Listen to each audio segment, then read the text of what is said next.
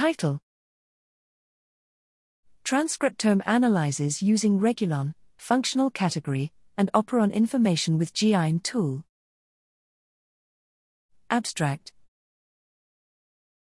When analyzing transcriptome data, threshold values are chosen to decide whether the regulation of a gene is relevant or not. However, this may result in the loss of valuable information. To overcome this problem, it can be useful to analyze regulons instead of individual genes, to harness the statistical power of combining genes.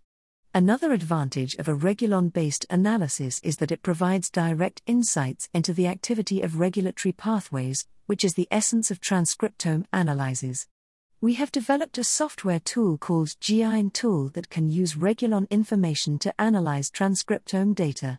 GINtool includes the option to take the activity mode of a regulator in account, which is important when a regulator can function both as an activator and repressor. GINtool also contains two novel graphical representations that greatly facilitate the visual inspection of regulon-based transcriptome analyses.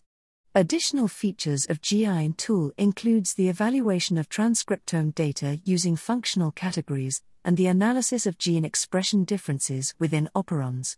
To ease the analyses and downstream processing of figures, GINtool has been developed as an add-in for Excel.